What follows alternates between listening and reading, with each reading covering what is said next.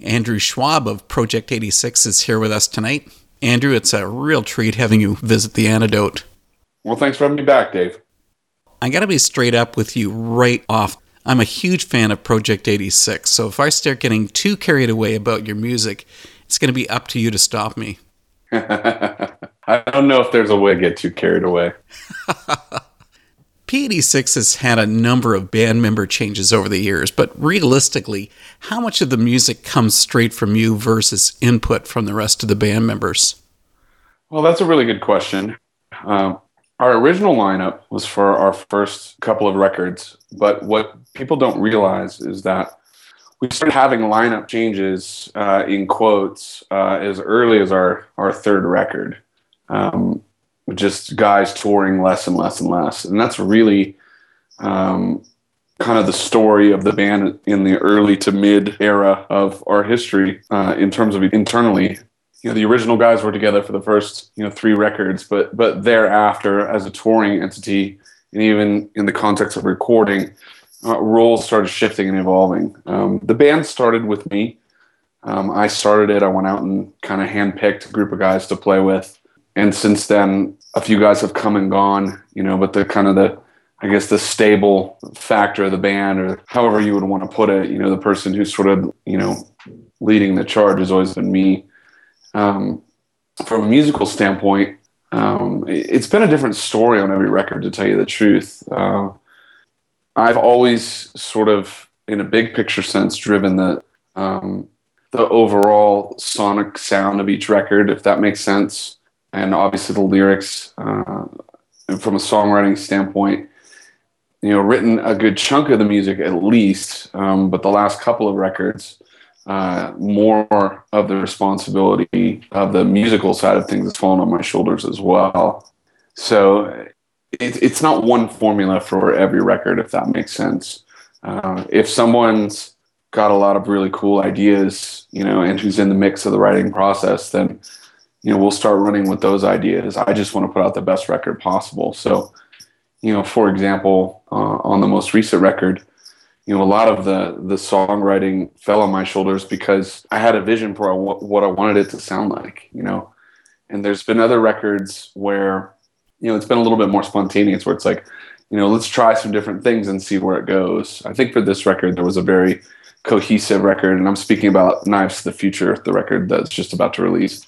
There's a very cohesive idea about what this album was supposed to be, sonically, musically, thematically, before it was even written. That's different than what we've done in the past.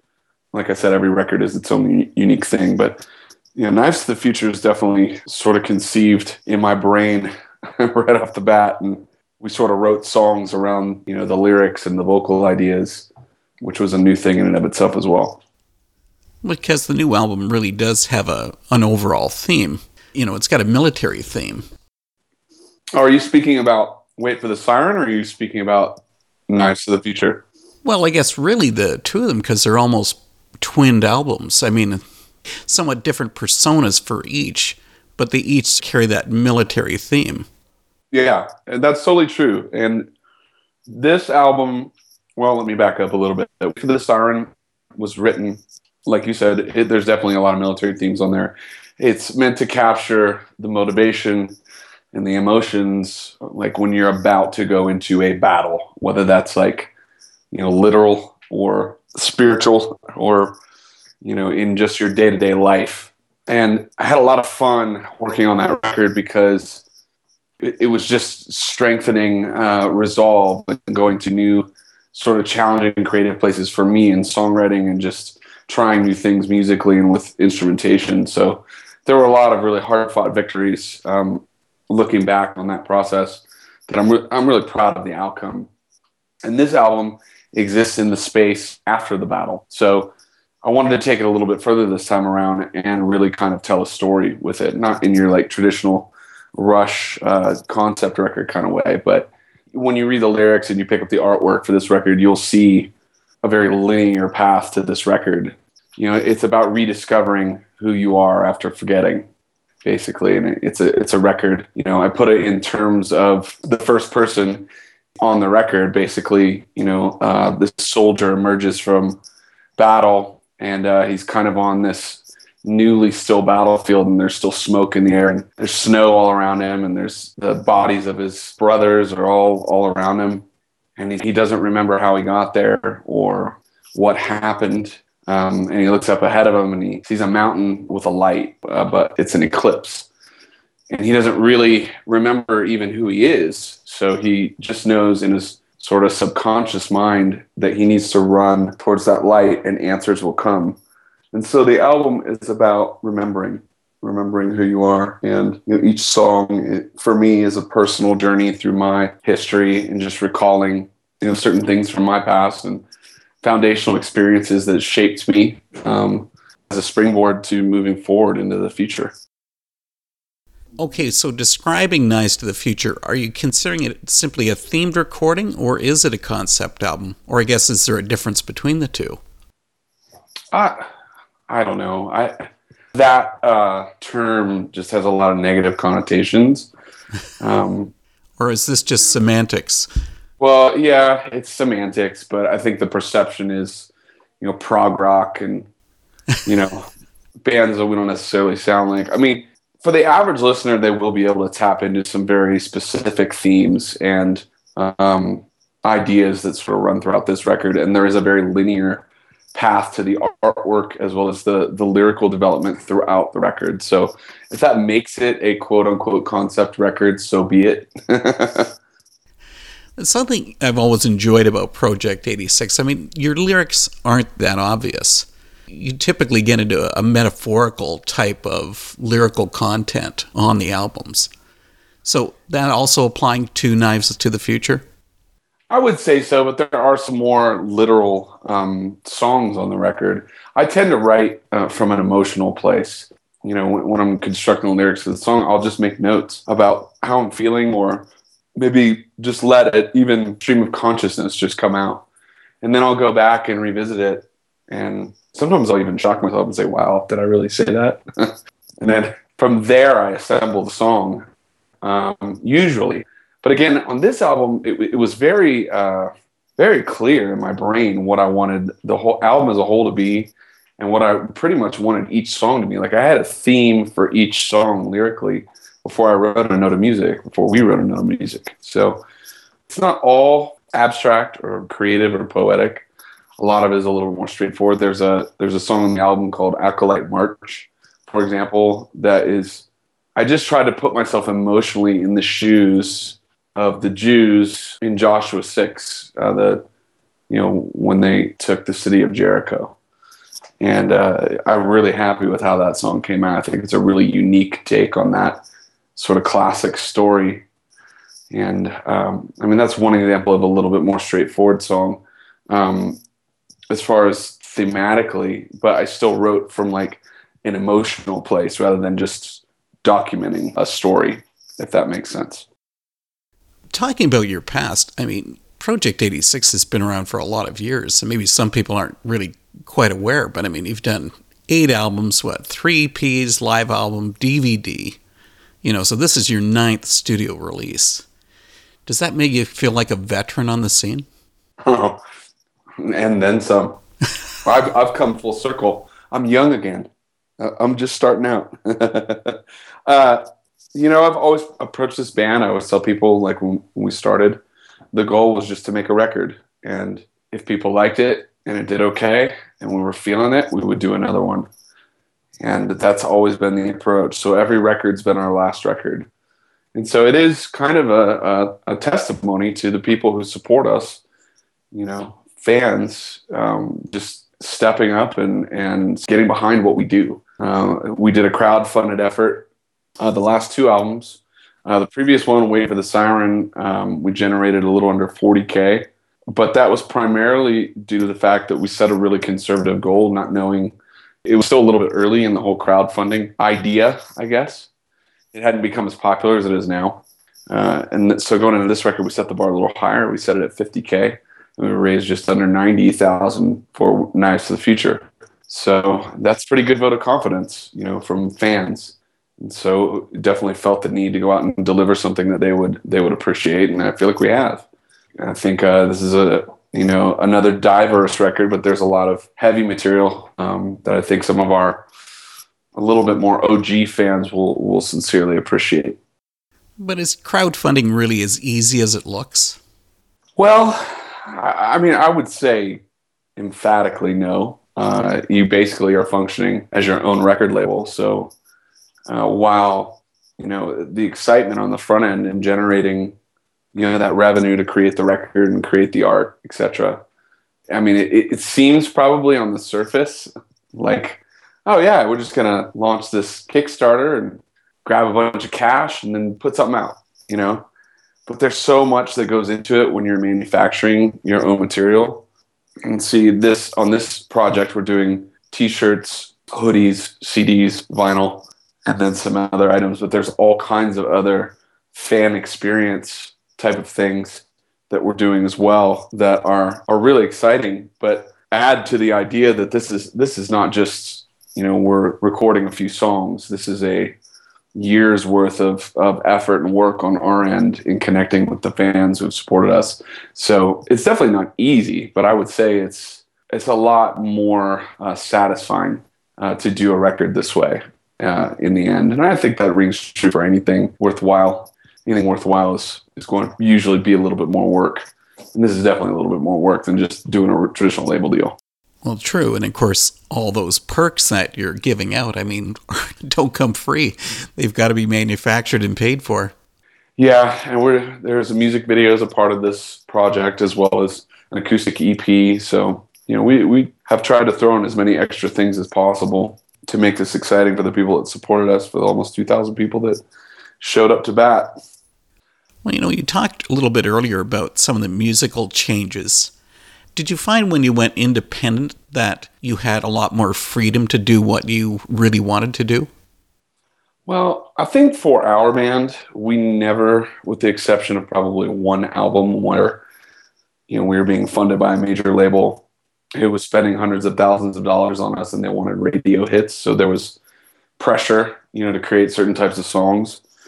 I think in general, though, one of the things that I've tried to stay true to is just making music that I myself like. And if I'm passionate about it, then I feel like other people will be as well.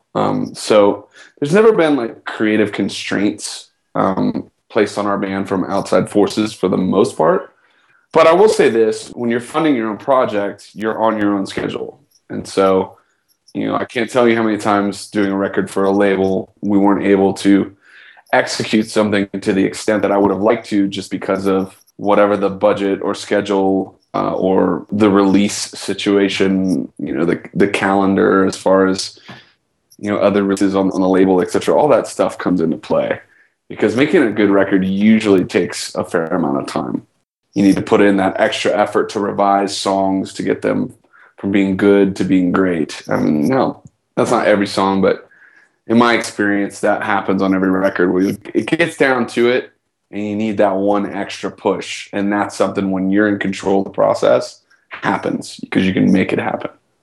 But do you not find that also difficult too? Because, of course, you're not having as much outside influence. So you have to analyze your own music to the nth degree. Well, that's never the job, shouldn't be the job of the label. I mean, traditionally A&R does speak into that process in the major label sense, but in the independent world, there really isn't a lot of that.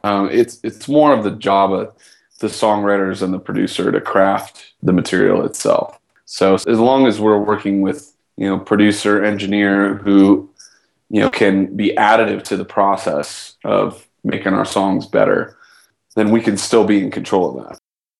Because sonically, Knives to the Future is different from Wait for the Sirens, which included quite a bit of Irish instrumentation. What do you use, like Illian pipes and mandolin and things of that sort? But talking to us a little bit about Knives to the Future and some of the instrumentation found on it. Well, I was listening to a lot of soundtrack music, film scores, classical material, believe it or not, as I was putting together the initial thoughts on this record. And one of the things that we had never done that I wanted to do that I thought would create just another dynamic, I guess, or an emotional texture is live strings, real strings. Mm-hmm. So there's cello and violin in a few moments on the record. And we didn't overdo it. I mean, we just used it, to set moods here and there and to kind of, again, take you to a little bit different emotional place than other project records. It's funny, though. I mean, there's been a lot of rock bands that use strings, but the trend the last however many years has been to use fake strings because the plugins and Pro Tools have gotten at least good enough to where you could pull off fake strings and not have them sound horrible. Right. Like they're in GarageBand or something like that. But I didn't want to do that. I didn't want to use fake strings. I wanted real strings. So that was an interesting element that came about just as a result of the music that I was listening to, writing the record. Well, something with a new album. I'm almost curious as to how a band chooses a single. Why was it that you chose Pale Rider? Well, it was interesting. This album, there's a lot of heavier tracks. And I think when it comes to a rock radio kind of format, it's important to choose a song that's going to get added on stations. Because if you go too heavy, then you'll end up just on the metal show, you know what I mean, at midnight on Sunday night. So a lot of the stations that got behind the last record, spun Fall Goliath Fall, for example, which is a pretty middle of the road track. The vocals are aggressive, but not too aggressive. The music is rocking, but not insanely heavy. So Pale Rider seemed to fit, at least from a heaviness standpoint, that mold. And it's a totally different sounding song, I think, than anything we've ever done, especially when it comes to the chorus. I just love that chorus. It's one of my favorite choruses on the album, and I think anyone can relate to the lyric as well as sing along to that. And we had just a gigantic gang of people singing that line. And that combined with that, strange keyboard, I just felt like it was a unique sounding song and would be a way to grab people's attention. And when they hear it, they wouldn't say, "Oh, just another project song." Not that they would, but what I always like to try to, when we're introducing people to a new record, push the envelope a little bit and say, "Oh, okay, this is different." Well, you were speaking about being pushed into the metal realm. Is that not a fine line that you end up walking between hard rock and metal? Because it's easy to flip one way or the other.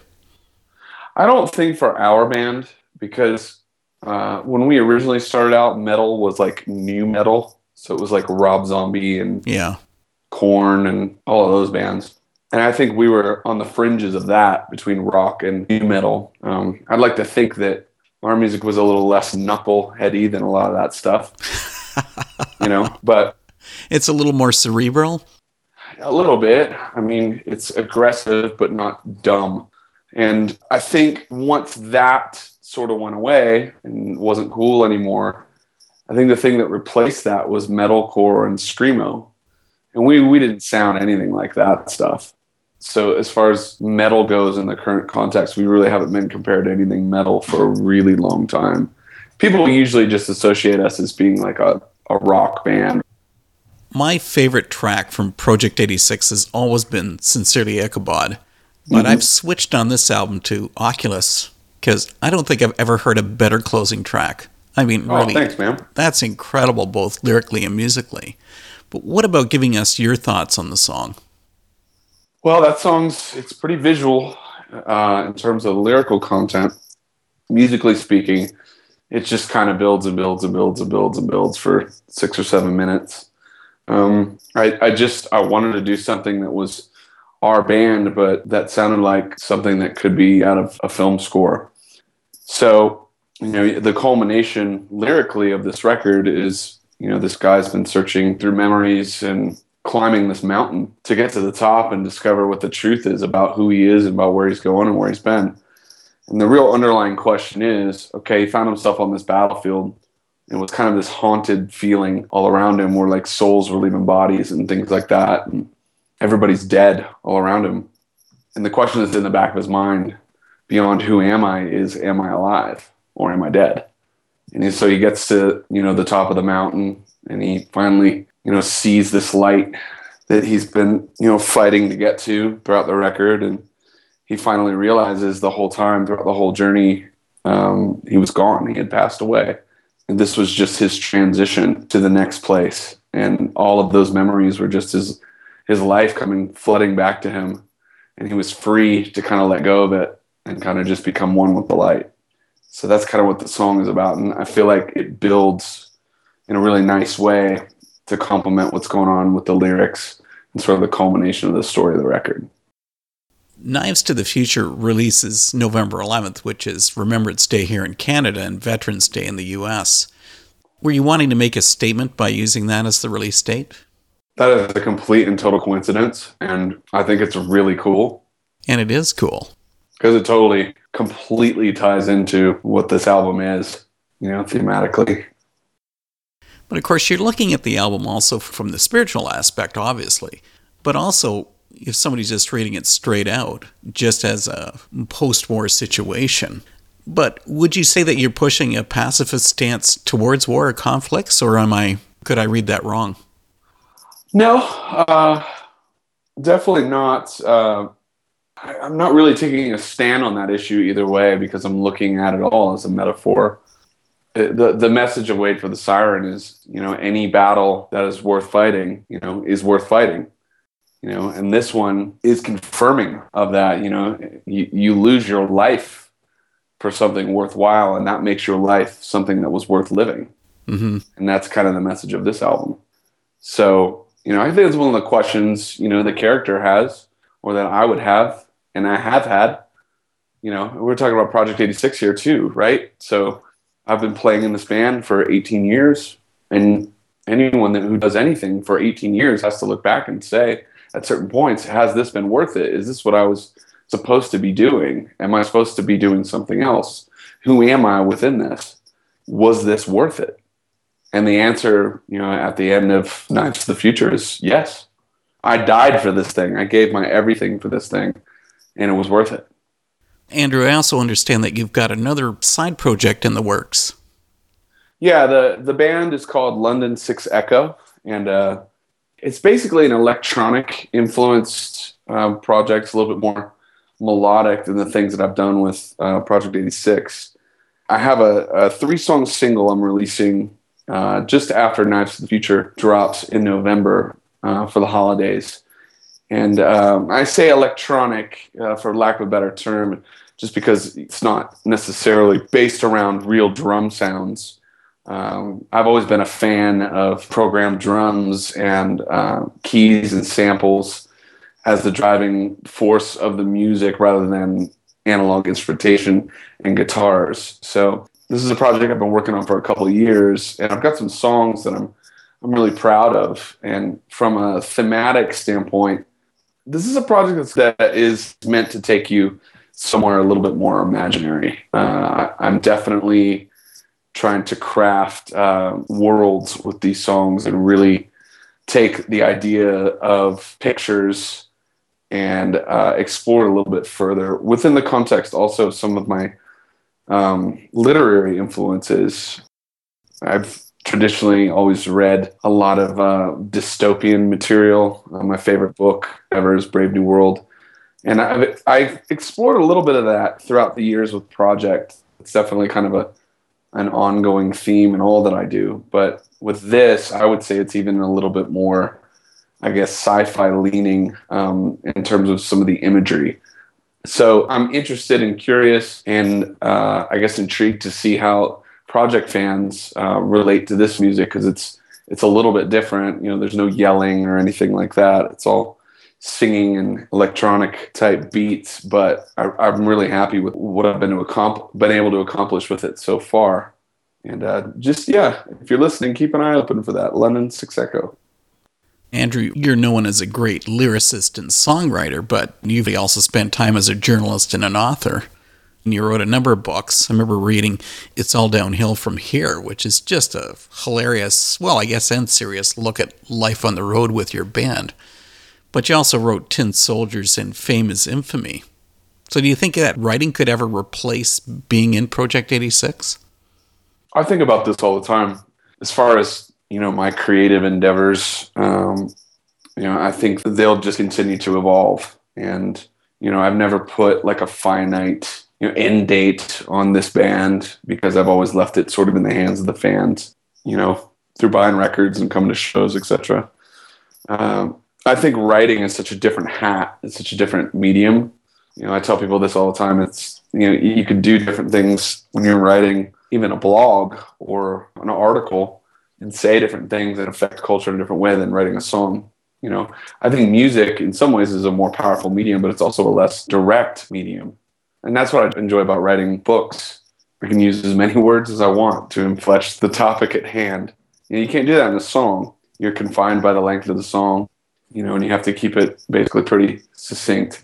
But, I don't know what the future holds. I mean, Knives to the Future, conceptually for me, on a personal standpoint, is just, I want to be ready for whatever comes next and greet it with open arms. But also, if it's a battle or if it's something that I need to confront, then I want to do that as well. I want to do whatever's necessary to move to the next place of where I'm supposed to go for the sake of my destiny as a person and as an artist in the context of this band and as a Christian.